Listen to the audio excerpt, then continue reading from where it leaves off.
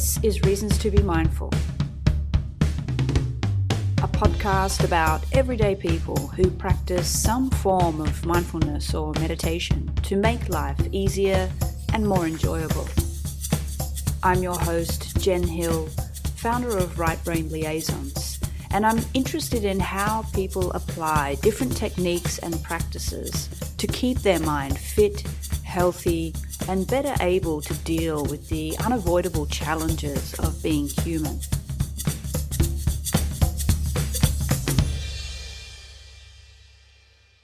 Today I'm talking with Dr. Hugh Kim Lee about the role mindfulness and meditation plays in his work and life. Kim is a child and adolescent psychiatrist with a special interest in gaming and technology addiction, and is currently filming an SBS documentary called Are You Addicted to Technology? Kim is also a stand-up comedian and the brains behind Pop-Up Comedy Adelaide. He is a public speaker and a startup founder. Dr. Hugh Kim Lee, welcome, and thanks so much for joining us on Reasons to Be Mindful.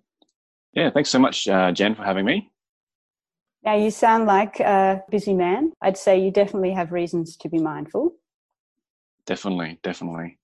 For me, as a doctor and as a comedian, it's so important for me to be present for my patients, to be, empathetic to them in the moment. But then, if you're emotionally exhausted, if you're burnt out as a doctor, you become dissociated, kind of go on autopilot, which is a sign of burnout.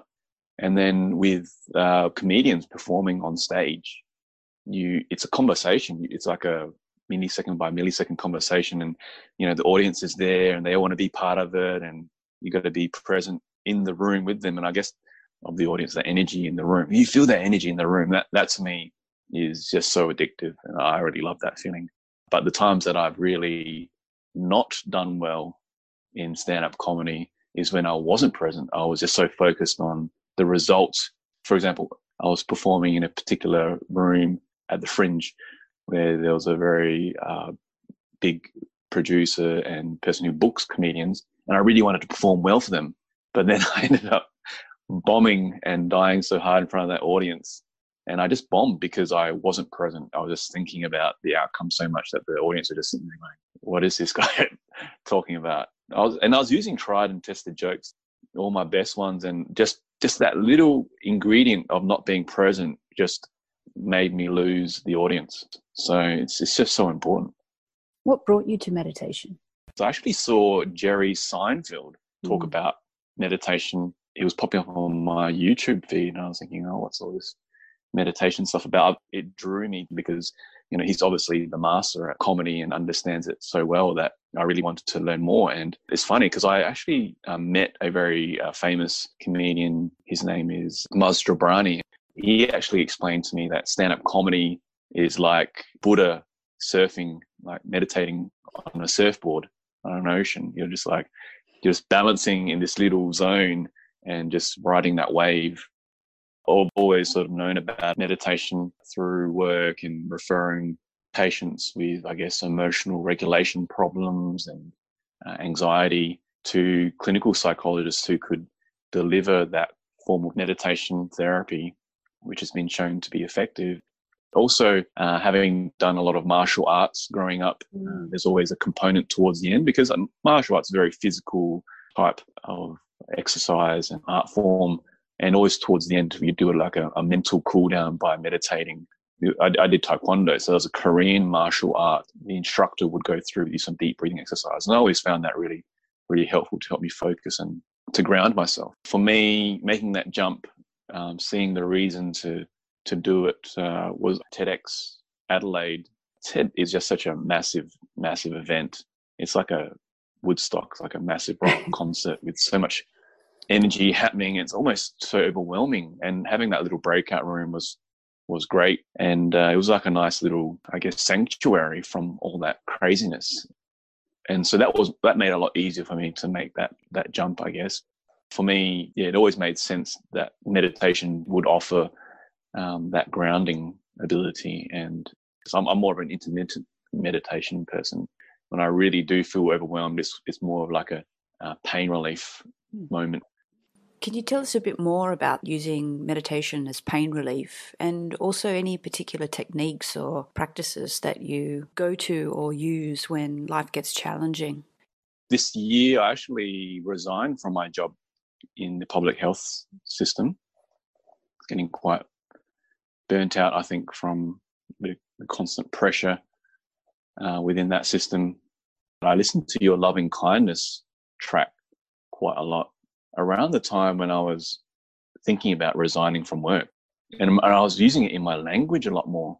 You know, when I was talking to colleagues about, how I was feeling, how my sort of talks with our boss went, I'd always say, I'm just giving myself lots of loving kindness because I think around that time, I think I had really attached a lot of my sense of self and identity and worth to my job. And I remember staying in that particular role for a long time, longer than I probably should have, because I wanted to really save that sense of face for myself and for my team.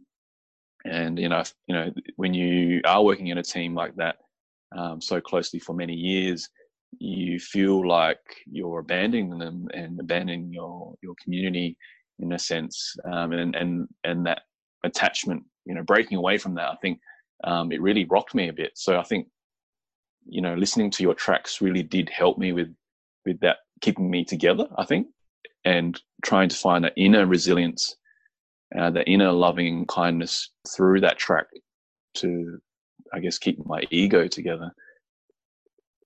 For comedians, it's such a powerful thing as well, because you have to really kind of walk out there with this idea that the crowd are going to like you and they're going to laugh at your jokes. Because if you walk out there, you're not in that state, and your ego might be bashed for whatever reason, like, last night your set went really bad.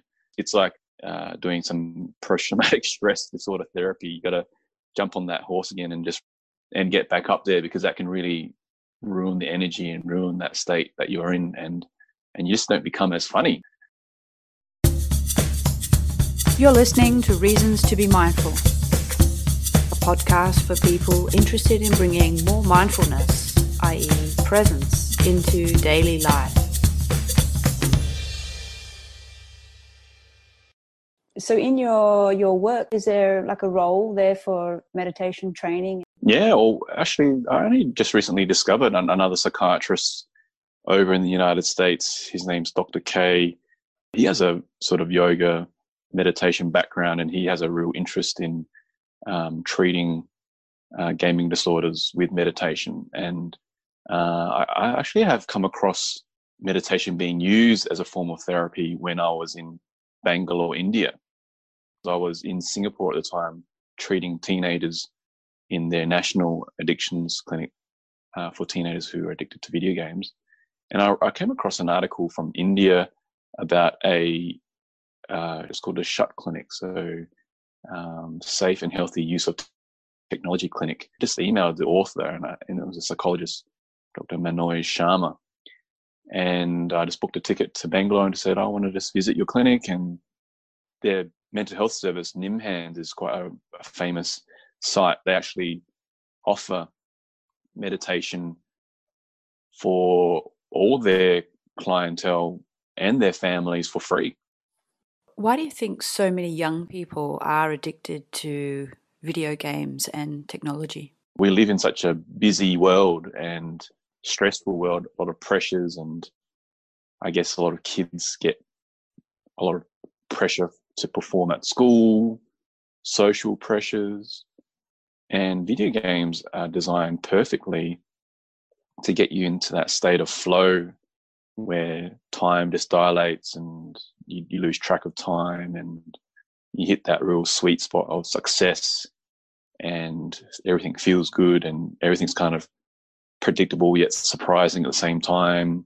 You're doing things repetitively, and you never know what the outcome's going to be, the reward's going to be. It's unpredictable enough to make it exciting. And the other thing too, and there's a real strong connection between attention deficit hyperactivity disorder in kids who are addicted to video games. And the connection there, I guess, is that there's different forms of attention. The attention that you need to put in effort and focus into, say, your homework, your schoolwork, and your occupation. And then there's visual attention. So I guess video games, they are nailing the visual attention side of things, because, you know, your eyes are focused on this object. And if you take your eyes off and you don't focus on that, your character dies or something bad happens. So you're constantly focused on it, and then everything else around you just sort of disappears. And I guess that has a lot to do with that feeling of being in another place, escapism, immersion, and immersing yourself in another world. And a lot of people, they enjoy that feeling, or that feeling gives them relief from whatever pains they have in their daily lives. And I guess with meditation, it can be useful for young people and patients to focus on and pay attention to what's going on internally, and to validate what's going on, and to label that feeling, and to accept that feeling.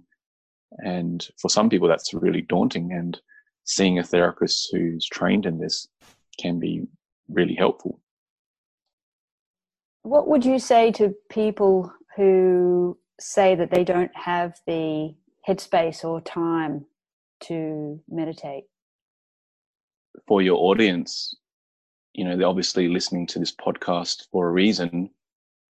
And I guess that's a little seed to say that, you know, you're obviously wanting to explore this a little bit more. If you haven't already, just go for it. You've got nothing to lose. The only thing that really it costs you is a little bit of time and effort.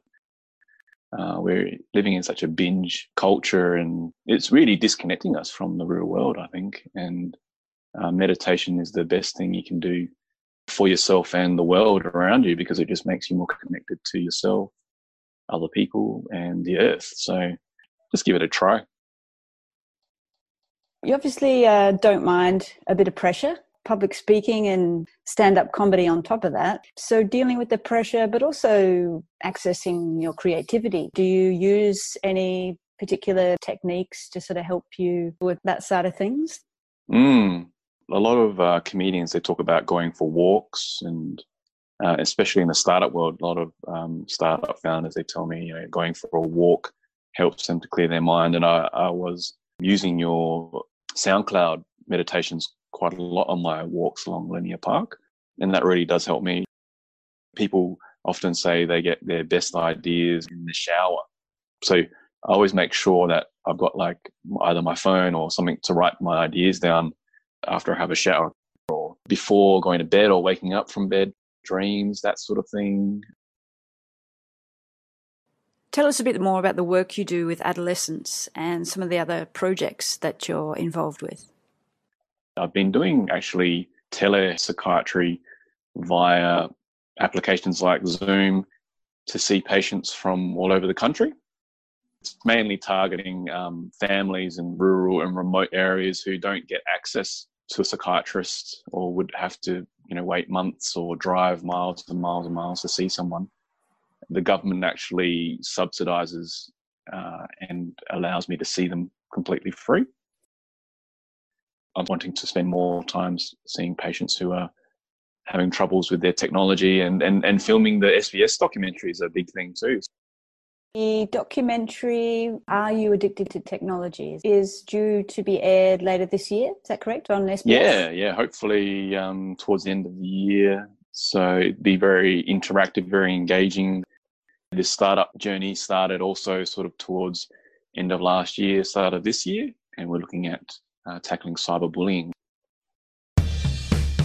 That's it for today. Many thanks to Dr. Hugh Kim Lee for his time, tips and insights. You can find out more about Kim's work and comedy by following the links in the podcast show notes. And thank you also to you for listening. Leave us your comments and questions, and enjoy the free guided meditations related to today's conversation. Join us next week when we'll talk with Kadri Alpart about the significant role mindfulness has played in her life. Remember, this podcast is not a substitute for professional medical advice. See your doctor for advice regarding your health. Visit my website to learn more about mindfulness or meditation, or are interested in one-on-one coaching or joining one of my classes or groups. Thanks again for listening. Have a great week, and bye for now. Great.